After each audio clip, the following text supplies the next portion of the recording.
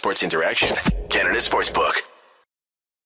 It's March Mania at Sports Interaction, NHL, NBA, MLB, and of course March Madness, and so much more. It's bananas. Play Piñata Picks and Minute Madness, exclusive games with insane odds that you can't play anywhere else. Make your next bet with Sports Interaction.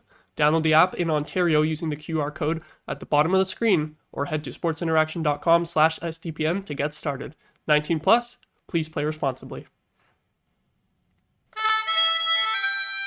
The Tampa Bay Lightning have been sensed. Welcome back to Game Over Ottawa, everybody. I am Maud, solo hosting tonight. First time in a little while. I'm a little bit tired, I have to say. I've been up since 6 a.m. this morning, so hopefully I'm not too low energy here tonight, but it was a fun game with plenty to talk about here tonight.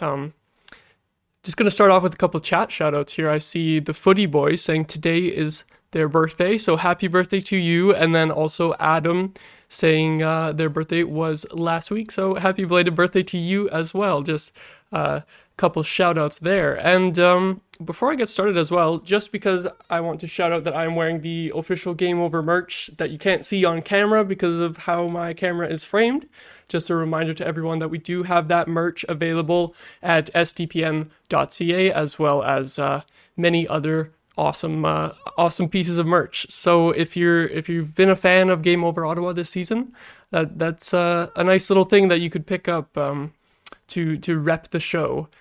Just figured I would shout that out since I am wearing it tonight, but no one can see it on camera. But yeah, big win over the Lightning. This is the second time in the last 2 weeks that the Sens have put up 7 goals on the Lightning. I'm pretty sure it was 7-2 last time a couple weeks ago, and I have to say, I don't think that the Tampa Bay Lightning look very good headed into the playoffs here. Like, they're kind of a team that it feels like they can just coast through the whole season, the whole regular season, and then turn it on come playoff time, because I kind of felt this way at the end of last regular season, kind of thinking that Tampa looks sort of done, and then I thought that Toronto was going to beat them in the playoffs, but we all know how that goes with Toronto in the playoffs. They don't seem to like beating people in the first round. However, with how we've been seeing Tampa play lately, I'm thinking it might be Toronto's year. It might be their year to finally win a round, because, boy, Tampa did not look very good tonight. Just dominated on the shot clock all night, and if the Sens had any decent goaltending, like, this might not have been close at all. The Lightning are pretty banged up. I do have to point out, I was thinking that actually I had a list of injuries here that I was going to read out, but then I just realized Anthony Cirelli and Brandon Hagel are both on this list. I guess it was from their last game. They both played tonight, so I think Hagel scored as well. So, but they're still missing Tanner Jeannot. You know what? Pat Maroon is in this list too. He played tonight as well. Missing Tanner Jeannot. Eric Chernak, didn't he play as well? What the hell? So everyone who was out of the lineup when I saved this tweet for the Lightning, most of them were back tonight actually. So I take back my claim of the Lightning being really injured. I guess it's actually not that bad. Yeah, the only guys scratched tonight was Hayden Fleury, Tanner Jeannot, and Mikhail Sergachev, who I believe he is having his first child, so that's why he missed the game today. I saw that only because I have him on my fantasy team, and you get those little updates. So congratulations to him on the birth of his first child. But yeah, Tampa actually had a pretty full lineup tonight, and the Sens just took it to them. 40 to 24 shots in total, and it wasn't, the shot clock was never really close. Halfway through the game, it was 16 to 8 shots for the Sens, and it started that way, and it just kind of stayed that way, with the Sens carrying the play for most of this one. But I'm going to run it back to my notes at the start of the game, kind of run through the game in chronological order. If anyone is hanging around in chat and has any questions or comments, please do let me know, even if it has nothing to do with what I'm currently talking about. I love getting the chat comments and responding, so if you got anything on your mind, be sure to let me know tonight. But 30 seconds into the game, Drake Batherson scores. The kind of almost feels like a rare even strength goal for him, because he is the power play goal scorer this year for some reason, only scoring on the power play, but he gets one at even strength. And it was a weird bounce on a dump in from DeBrincat. Eric Branstrom with a great assist, though, just sending it to the net off of that weird bounce. It kind of came right to him, and Batherson just got like a slight deflection on it. Like at first, when it went in, I was sure that it was just Brandstrom's goal, but they zoomed in on Batherson right away, focused on him on the broadcast. Like right away, they seemed to have realized that he tipped it, so it is his goal in the end, and that was just an awesome start. A little unfortunate for Tampa. Like, you can't really say that they messed up on that play. It was just a weird bounce off of a stanchion, but we take those, and we love to see Eric Branstrom recording more points. That's 15 assists on the season now. I'm just quickly checking to see if he had any other assists tonight. It was just the one, but Eric Branstrom finally getting some decent point production now that he has more ice time. And I will say it's not even just that he has more ice time, but also that he has better line mates when he's on the ice. Even if he was playing about the same amount of minutes, I think the fact that he's out there now with the top 6 lines most of the time, he's suddenly putting up points. Because I wish I could go back and see what his stats were about halfway through the year. I seem to remember looking at some point, and he had around 35 to 40 games played, and he had 0 goals, 2 assists, or 3 assists, or something like that. And now he's got 17 points. They haven't updated it yet. 17 points in 72 games. So it's not huge for a defenseman, but the fact that 90% of those points have come in the last 2 months here, where he's gotten increased ice time. Originally with the previous injury to Sanderson was when he moved up, and then can't remember if I think that was before we got Chychrun as well, and then Chychrun and Shabbat going down.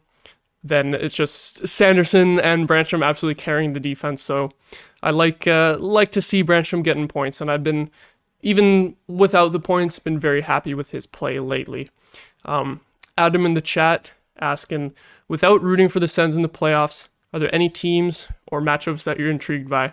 As a certified Leafs hater, I watch, or at least follow, most of the the Leafs playoff series every year.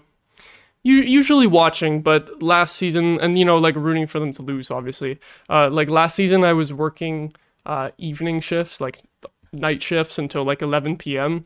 and I would be in the back room at work with headphones on, listening to the Tampa Bay radio feed for quite a few games in that playoff series, and it was quite interesting to be listening to a playoff series on the radio like that. I don't think I've really ever done that before, but I'm always focused on the Leafs playoff series because it's funny when they lose, although as I said earlier, I do think that they're probably going to beat the Lightning this year. But I'll be keeping an eye on that for sure. And then in terms of any other matchups, I guess just quickly, I'm hoping that New Jersey and the Rangers play in the first round. It's very close between first and second in that division, so Carolina might slip out of first, and maybe that won't be the first round matchup, but I'm hoping we get that because that would be a sick rivalry. And then I also always follow Edmonton in the playoffs. My dad is an Oilers fan, so Oilers are kind of my second or third team along with Columbus, so I'll be watching all those teams in the playoffs. Unfortunately, not watching the Sens in the playoffs, though. Josh as well saying, do you think, as a Flames fan, do you think the Flames will make the playoffs? Flames are really up and down this year. I won't say that they're like the Sens because they've got totally different problems, but the Flames are kind of like another team here where they'll play a couple great games and then play a couple absolutely awful games. They went 0-2-1 against Chicago this season, and similar to the Sens who went 0-1-1 against them. Just goofy how that kind of thing happens. I don't know. It's basically just whether or not Winnipeg completely messes up and lets Calgary into the playoffs, because Winnipeg got a big shutout win tonight, which gives them a 2-point gap now with even games played. I think, does Calgary play tonight? Yeah, Calgary plays Vancouver tonight, so Calgary could tie them again, but then Winnipeg having the game in hand, I do think it's going to be very difficult for Calgary to get in, but I would... Now, okay, I was going to say, I would like to see them get in because there would be a potential for Battle of Alberta again in the first round if Edmonton can pass Vegas in the last couple games here, if you get Edmonton first place and Calgary in the last wild card, but it's a little bit unlikely to happen. That would be really fun, but I also don't want to count the Jets out entirely too, because I like the Jets, and they were doing so well earlier this season. I'm kind of sad seeing the Jets fall off. So at least if the Jets do fall off, there's a potential for that Battle of Alberta. So, but best of luck to the Flames there, Josh. Hopefully they can do what the Sens couldn't and manage to make a bit of a miracle run in the last few games and get into the playoffs. But yeah, back to the Sens and the Lightning. As I was saying, I'm really not much of a believer in the Lightning this year. Like, they just didn't impress me this game, and definitely not the last game against the Sens either. This is a team that you would expect to be carrying the play a lot more with the stars that they have, but it kind of feels to me like they kind of sit back a lot. They strike on the power play, and it doesn't really feel to me like they're pushing play lately. This road trip in particular, I think, has been terrible for them. If I remember correctly, they lost 6-3 to the Rangers, 6-1 to the Islanders, and then 7-4 now to the Sens, which is just an insane amount of goals to give up in one road trip. And like here tonight, Brian Elliott wasn't the best. Like, some of the goals he had no chance, but some of them, like that Kastelik goal at the end there, like you really got to have that one. So I don't know if Vasilevsky played those other two previous games where they allowed 6. I know he played against the Rangers. Don't know if he played against the Islanders, but either way, very concerning Tampa allowing so many goals here. And I was talking about who they had in the lineup because there was some injuries, although a lot of guys came back today. It's only Sergachev missing from their defense, so he's just missed this one game. He'll be back, and that helps a lot, but other than that, this is basically their team for the playoffs, so it'll be interesting against the Leafs, but yeah, and this is the thing, I was saying Tampa Bay has just been kind of, I feel like they rely on the power play quite a bit this season. It was 3 power play goals for the Lightning tonight, which is just ugly for the Sens penalty kill. And it's a little bit weird because I haven't really noticed anything outside of like a few specific mistakes, like on the 5-on-3 today. I haven't really noticed anything like positioning wise or like systems wise that I think the penalty kill has been doing worse at, because I think it's been very good overall for most of this season. But the 3 power play goals against here today, and it was I had it written down here somewhere. Yeah, 10 power play goals allowed in the last 6 games for the Sens, which is just really rough. The first one I think was tough because the first minute of the penalty kill early in this game where Killorn scored, the first minute of that, I thought the penalty kill was actually doing fantastic. The Lightning couldn't get set up at all. We cleared it like 3 separate times at least.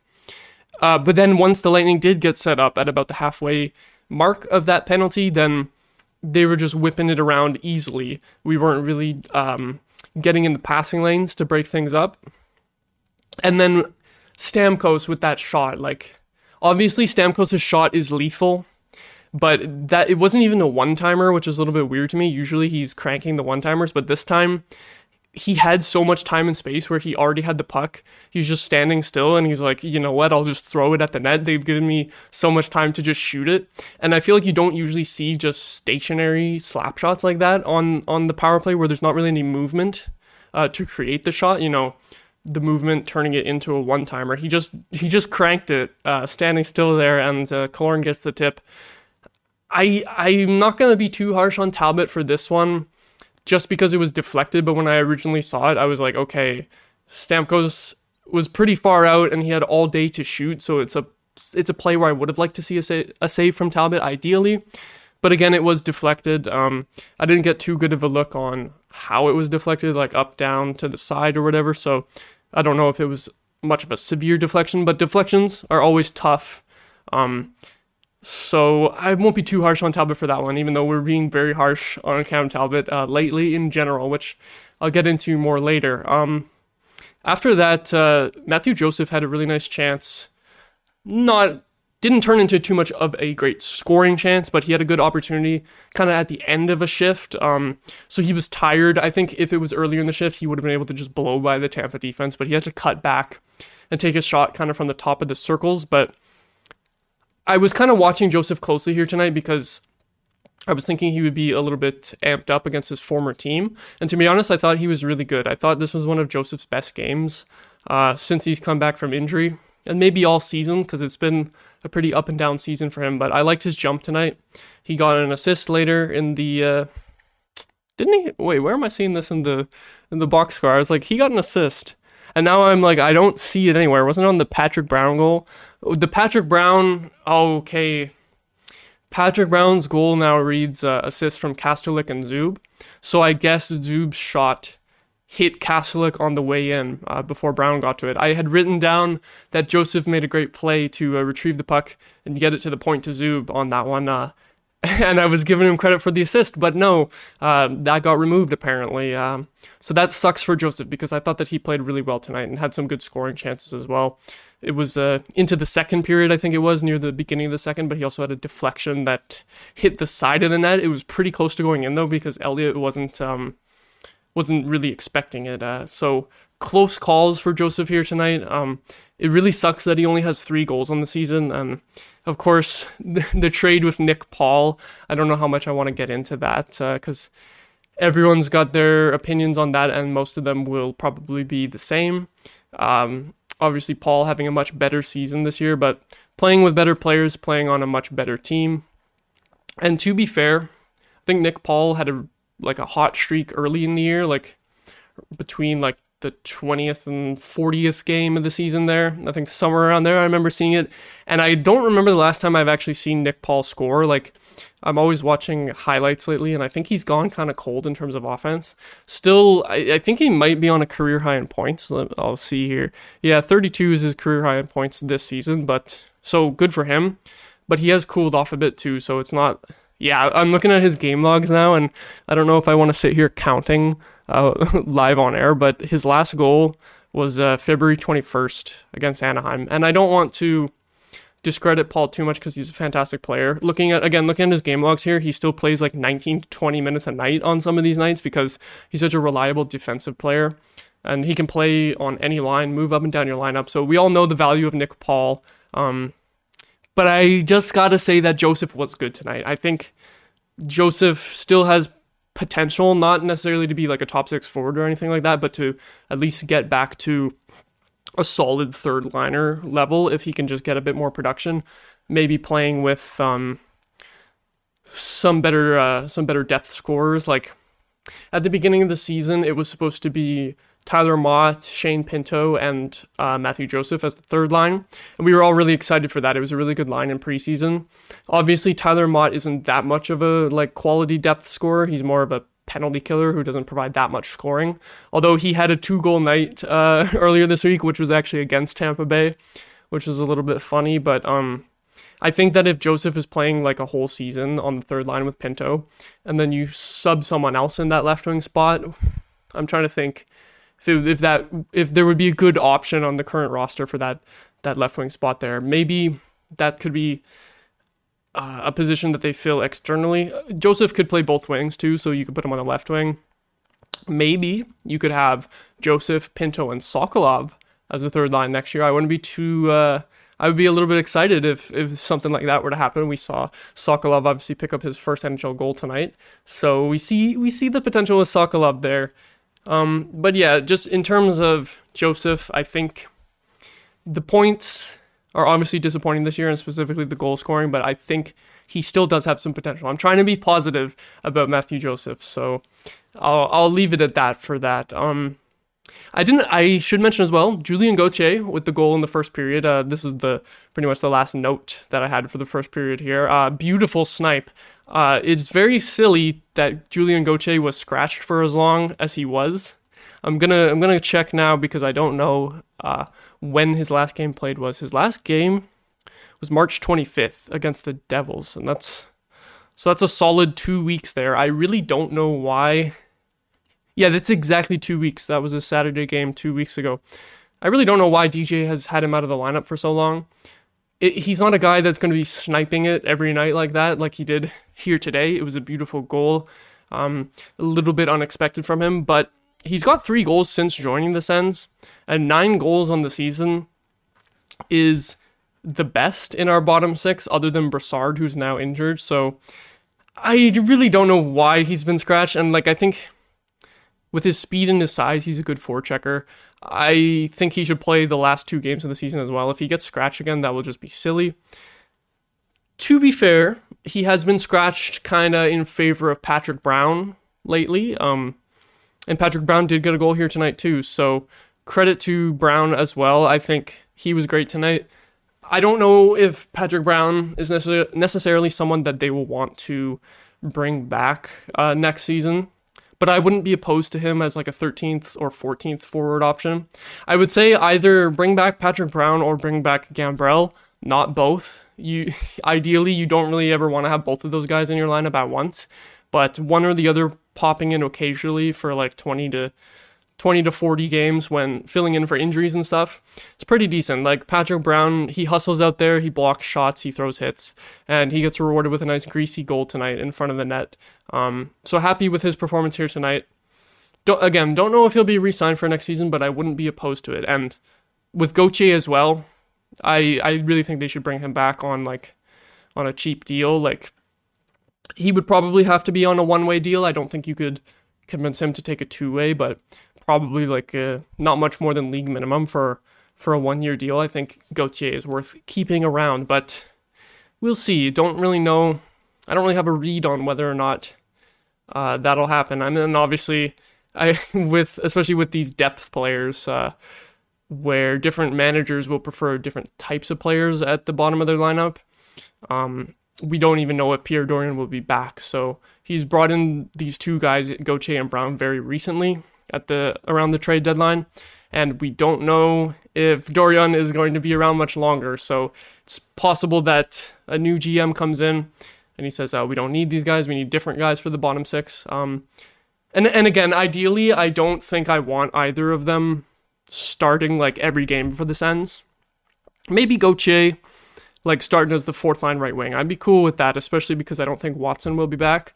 I'd be good with that. But again, I don't know if these guys are going to be re-signed, but very good for both of them to score here tonight and maybe raise a little bit of their off-season value, whether or not they're re-signed by the Sens. Maybe they could each get picked up by another team if not. So very nice to see that depth scoring here tonight, especially because that's been our biggest issue all season. It's very funny that we get Gauthier, Brown, Sokolov, and Kastelik all scoring tonight. Batherson, DeBrincat, Giroux with the other ones, more usual suspects. But yeah, depth scoring, it's been a problem, and I think everyone wants to see totally refreshed bottom 6 next year, which I agree with. But happy to see them do well tonight, even though we're totally out of it in terms of playoffs. Nice to see these guys do well and succeed at the NHL level and show that they belong. Some of these guys. Adam in the chat asking, what's the number one thing you feel needs to be improved next year? I think I'm tempted to say goaltending, and I'm going to talk more about goaltending later, but maybe that's recency bias. In terms of the number one thing, I don't know if goaltending is... if we're just overreacting because Talbot hasn't been good lately, and we're missing Forsberg. We obviously know that he is a good 1A starter, and if Forsberg had been playing, if he didn't get injured at all and he played the rest of the season for the Sens, could be a different story. There's been a few games where we've just given up points just because, sorry, I don't know if anyone heard that loud crash. I got distracted from something upstairs. Hopefully the mic didn't pick that up. But yeah, there's been some games where we've given up points just because of a subpar goaltending, and you never know. If Forsberg didn't get injured, maybe this team is squeaking into the 8th playoff spot. So I feel like it might be recency bias to say that goaltending is the biggest issue.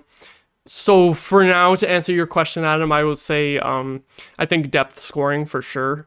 And maybe some of that could have to do with getting a new coach as well and having a different system for 5-on-5 offense, because right now the way our bottom 6 is built is just a bunch of grinders, a bunch of guys who just go out there and throw the body, which I like, but they're not the type of players that can do that and produce enough. these guys like, oh my God, I forgot about Parker Kelly. I just remembered. I was about to start listing off like Kelly, Kastelik, and Watson has been the fourth line for most of the season. And I just had like an epiphany being like, I forgot that Parker Kelly existed because he's been injured for weeks now. What did he has 1 goal on the season, I think. And I don't even remember when he scored that. Or if he even actually did score a goal. Maybe he did, maybe he didn't. I'm sure someone in chat will correct me, but I think he did score. Might have been against Anaheim, which is the most random thing to say if it isn't true. But these guys like Kelly, Kastelik, and Watson. I like Kastelik. I'd like to see him return as the fourth line center next year, but get him some better wingers who can create more offense than he can, so that it's so there's not just bang and crash and that's it, and they don't really produce much. And then even the third line, at least having Pinto back will help with the depth scoring. Like Josh says in the chat, getting Norris back, pushing Pinto down will improve it for sure. I think, again, it's just a bit of a, like I was saying about Forsberg getting injured and that the goaltending now struggling since then, it's a bit of bad luck that cost the Sens this year. You have to say, even though there is big issues like the Norris injury as well, just super bad luck. And if we had him all year, like we're gonna finish somewhere between like 5 to 8 points out of the playoffs, I think. Maybe if we win out, it might be a little closer than that. But if you're within 5 points of the playoffs and you're missing your leading goal scorer from last year, a guy who put up 35 goals in 66 games last year, missing him for the whole year, and he was supposed to be the first line center at the beginning of the year. We weren't expecting Stützle to have to completely take over, which thank God that he was able to do and just become a superstar. But we were expecting Norris to be the first line center for this season. So if you have a healthy Norris for even half the year, like again, it's a lot of ifs, but maybe that puts us sneaking into the 8th spot, or at least like tied in there, and maybe we finish in, maybe we finish out. But you are correct, Josh, that having Norris back is going to help a lot with the depth scoring. And I, like I said earlier, I think if you have Pinto and Joseph together, I think is a very good pairing for the third line. And then I think you just need kind of a playmaker type to go along with them, because we know Pinto can score goals. We know Matthew Joseph can forecheck, and with his great speed. So just get a little playmaking element in there on the third line with those guys, and I think that's good. And then on the fourth line as well, even though we had fourth liners scoring tonight, like Gauthier, Brown, and Kastelik, get someone with a little bit more offensive flair, I think. I don't know, it's a weird thing in the NHL where I feel like most teams don't employ people who have offensive flair to play on their fourth line, but there's got to be grinders out there that can at least chip in like 10 goals, whereas for most of the season we were playing guys who aren't going to finish with 10 goals, just frankly. But yeah, I gotta say depth scoring as the main issue for me this season. Where am I going from here? I feel like I've bounced around a little bit. We had the 5-on-3 I should talk about. Tampa getting those 2 goals to tie the game up quickly. It was 3 goals on 11 shots for Cam Talbot at that point, which sucked, and Cam Talbot has sucked. Luckily, he was pretty good for the rest of the game after this 5-on-3. That Brayden Point goal in the third period was just a tap-in where he had no chance. That was just a pure defensive breakdown, so I can't blame him on that one. And obviously, the Brandon Hagel goal, the first power play goal, obviously a defensive breakdown. The 5-on-3, I've never seen 3 guys go into the corner for a puck battle on a 5-on-3. Like, we had the 2 guys in there already digging for it, and then I think it was Holden just kind of eased in too far and got way too close to the puck battle that was going on. So then when we lost it, they just had the easy pass for a mini 2-on-0 right in front. So as I was saying about the penalty kill, I don't like, it's been bad lately, but I don't think it's been like noticeably really bad. It's just that shots have been going in and like the goalies haven't been great. I think Florida scored a few power play goals on Merolainen and Sogard. I don't know, I can't remember how many they scored, but it was at least like 2 or 3.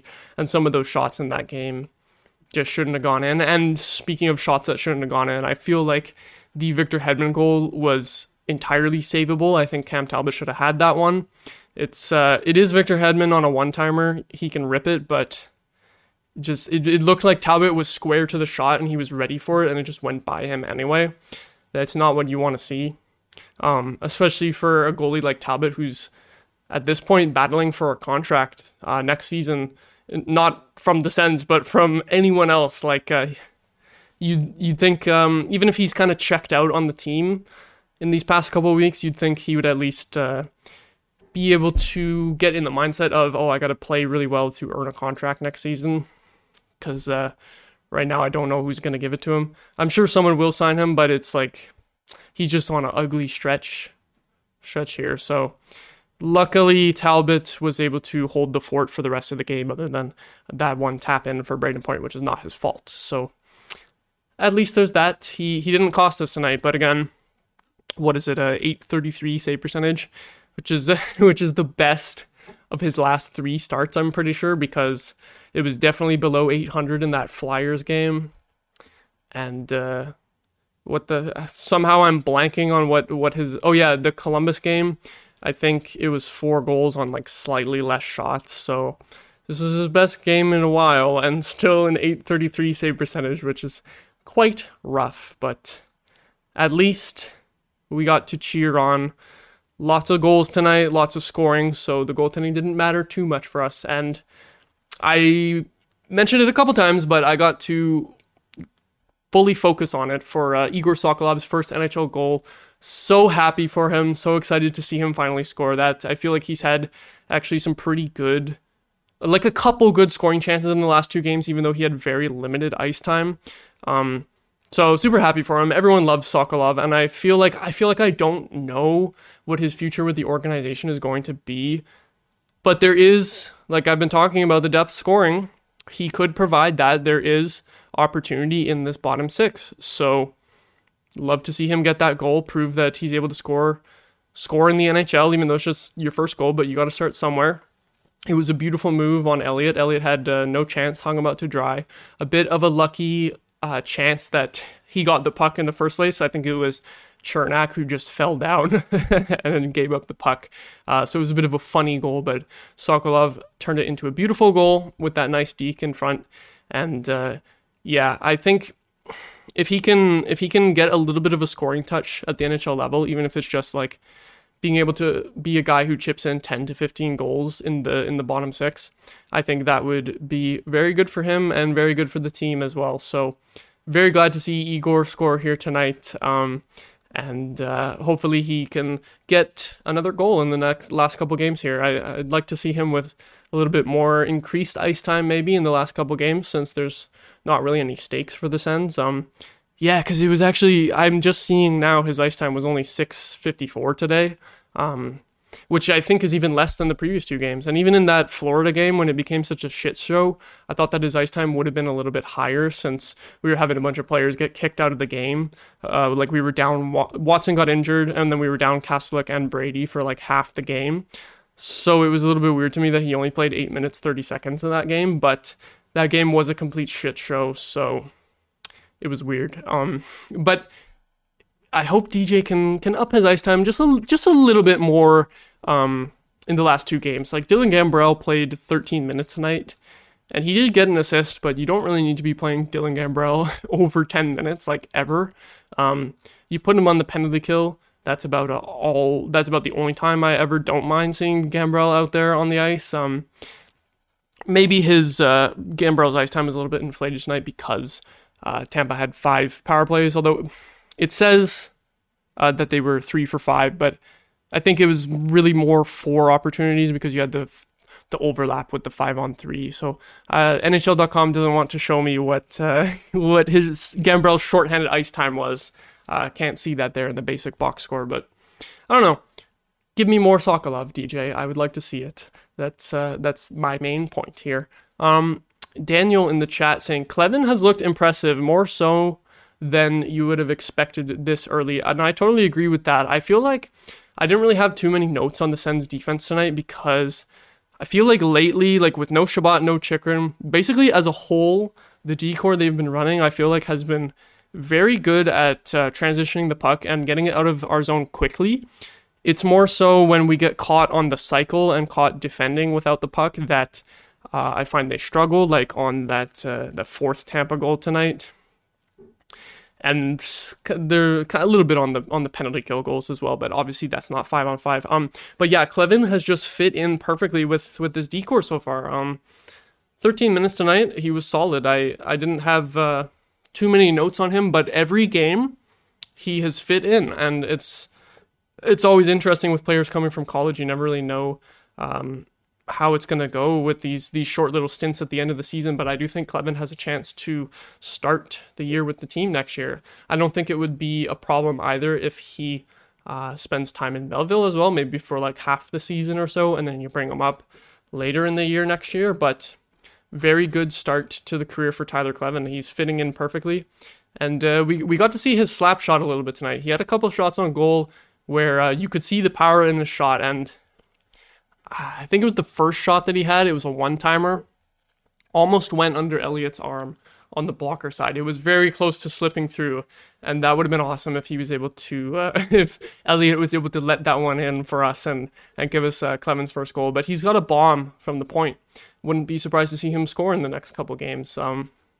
I had actually seen, yeah, here it is. This is from a few days ago, so I think this is before the Florida game, which was a mess, so it may screw with the stats a little bit. But Trevor Shackles had tweeted, among players who have had more than one game played for the Sens, Tyler Clevin was first on the Sens for Corsi 4 percentage at 62.39%, and first in expected goals for at 59.86. So that's from a couple games ago, but that's very impressive for a rookie to just step in and get advanced stats like that right away. Like, that's just awesome stuff. That proves how well he's fitting in.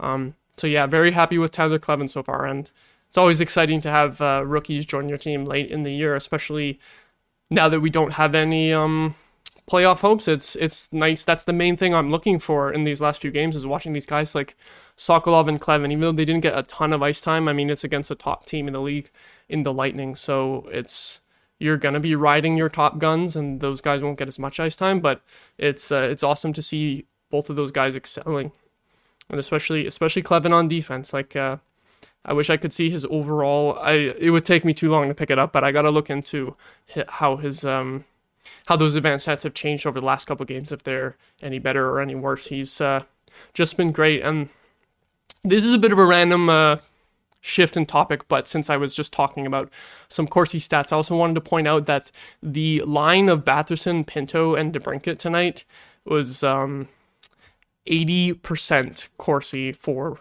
with 12 Corsi 4. Actually, I don't even know, is it Corsi 4 or is it Chances 4? I think it's Chances when they say CF and CA, but anyway, 12 4 and 3 against. I'm pretty sure it's Chances, right? I feel a little bit dumb for throwing out the stat and then misremembering what it is, but 80% on the Corsi, we like that from the second line, especially since I think Pinto hasn't always been great in the second line center role, and we all wish that we had Norris to push Pinto back down, but Pinto was awesome tonight, I thought, and this line as a whole was great. You get goals from Batherson and DeBrincat. Pinto had some really good scoring chances as well that were created by DeBrincat. DeBrincat, I don't think he got an assist tonight, but on some of those setups, he was showing why he leads the Sens in primary assists this season. So had to shout out that line as well, because they were clearly our best line tonight. And for like the past week now, I feel like the Stützle line hasn't been as good lately. Stützle was pointless for the last 4 games until the assist on the empty net tonight. So very glad that he was able to get that, get back on the board there. I want to see him hit 90 points. I think he's on 87, maybe 88. 40 goals would be unlikely unless he gets a hat trick in one of the last couple games, but hopefully Timmy can scrape up to 90 points. That would be just awesome. But yeah, I feel like the first line has gone a little bit cold lately, and I think DJ is a little bit reluctant to break that line up.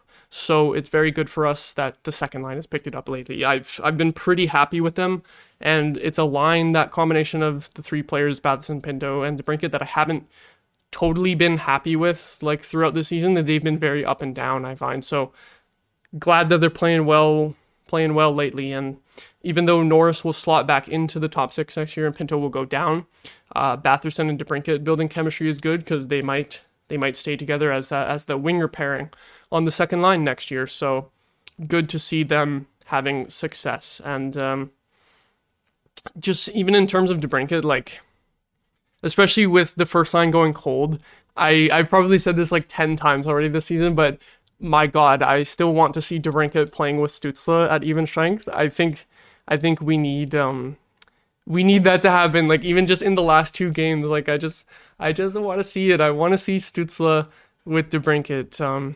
But it doesn't seem like DJ wants to ever do that. I wonder if maybe next year, maybe a new coach will try that.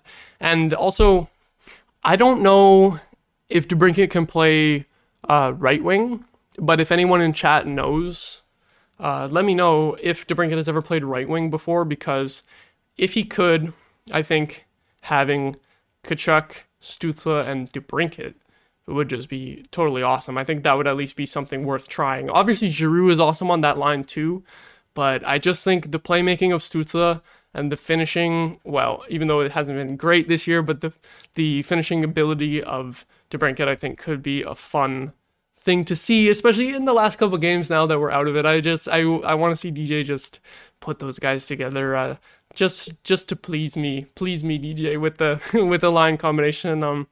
And yeah, Josh also mentioning in the chat that DeBrincat did have an assist on the Batherson goal. That is true. The off that goofy dump in. So he did get 2 points tonight. 1 goal, 1 assist for DeBrincat. Just awesome stuff. And yeah, I think really that's where I'm gonna leave it for tonight. Unless anyone has any more comments or questions from the chat, I think that's probably all my thoughts for this game. It was very entertaining.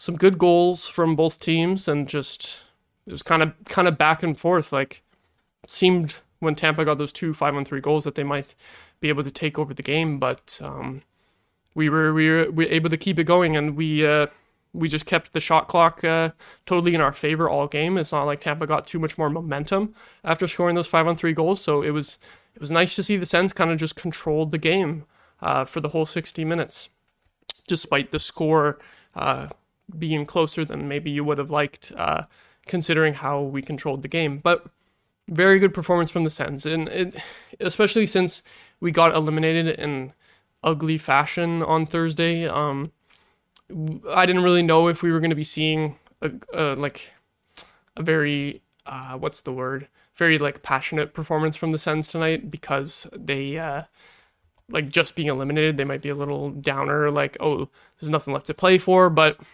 I guess Tampa's still a great team that you'll always want to be ready for, despite them being 3-7-0 in their last 10, as I'm just looking at the standings here.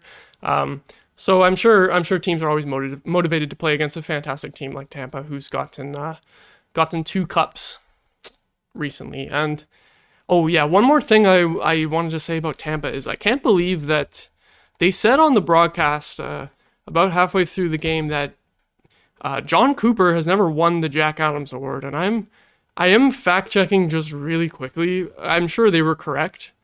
And yeah, that's weird to me. I didn't realize that. I feel like, because John Cooper has been coaching the Lightning for 10 years now.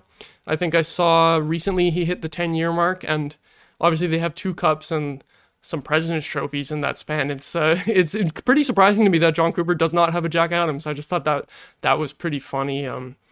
I thought that he would have won it in the year where they had 62 wins and then proceeded to get swept by Columbus, but it is a regular season award. So I was just curious here to check which season that was that he got, that he didn't get it. It looks like it was, I think it was 18-19, or was it 17-18? No, it was 18-19. And they gave it to Barry Trotz that year. So I guess Barry Trotz on the Islanders, I guess that's right after Tavares left.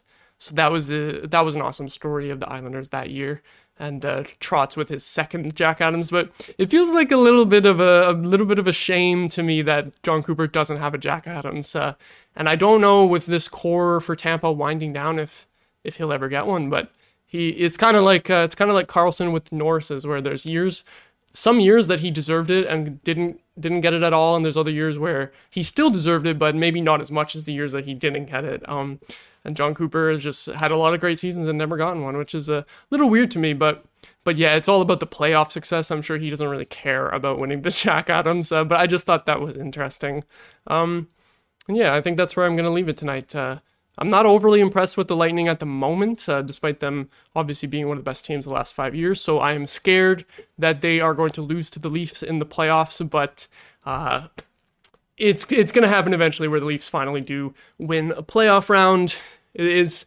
I was like mentally preparing myself for it last year. I was pretty sure that the Leafs were going to win. Like, they blew out Tampa in game 1, and then they beat them on home ice, I think, like game 3, I think, to go up 2-1. They beat them pretty handedly. And then game 6, it was going to OT. I think Kucherov scored like a power play goal in the third period of that game to tie it. And then Tampa ended up winning in OT, but that whole game, it just felt like Toronto was finally going to do it. And somehow they didn't, and then they got dunked on by Nick Paul, which we love to see. Hopefully Nick Paul can dunk on the Leafs again this year, but I don't know if it's going to happen. I think the Leafs might just be the stronger team this year, because I haven't been too impressed with the Lightning lately. But yeah, Adam, you're scared too.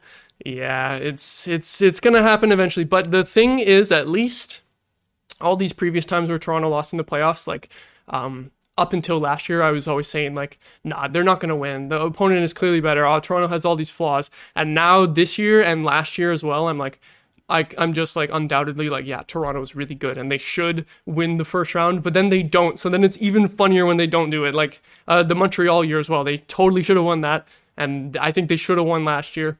So if Tampa does win that series, it will be really, really funny anyway. So yeah, talking a little playoffs, even though it's not totally relevant to the Sens, because obviously the Sens will not make the playoffs, but we've got 2 more games to go.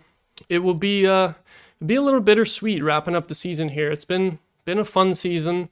I'm not going to get too retrospective yet because we'll do that in the last show of the season. But yeah, it's a little bit sad wrapping up the season, but at least we were able to hang on to slight playoff hopes until the last 3 games now. So we'll have fun watching those last couple games, and I'll have fun doing my last couple shows, last couple game overs of the season.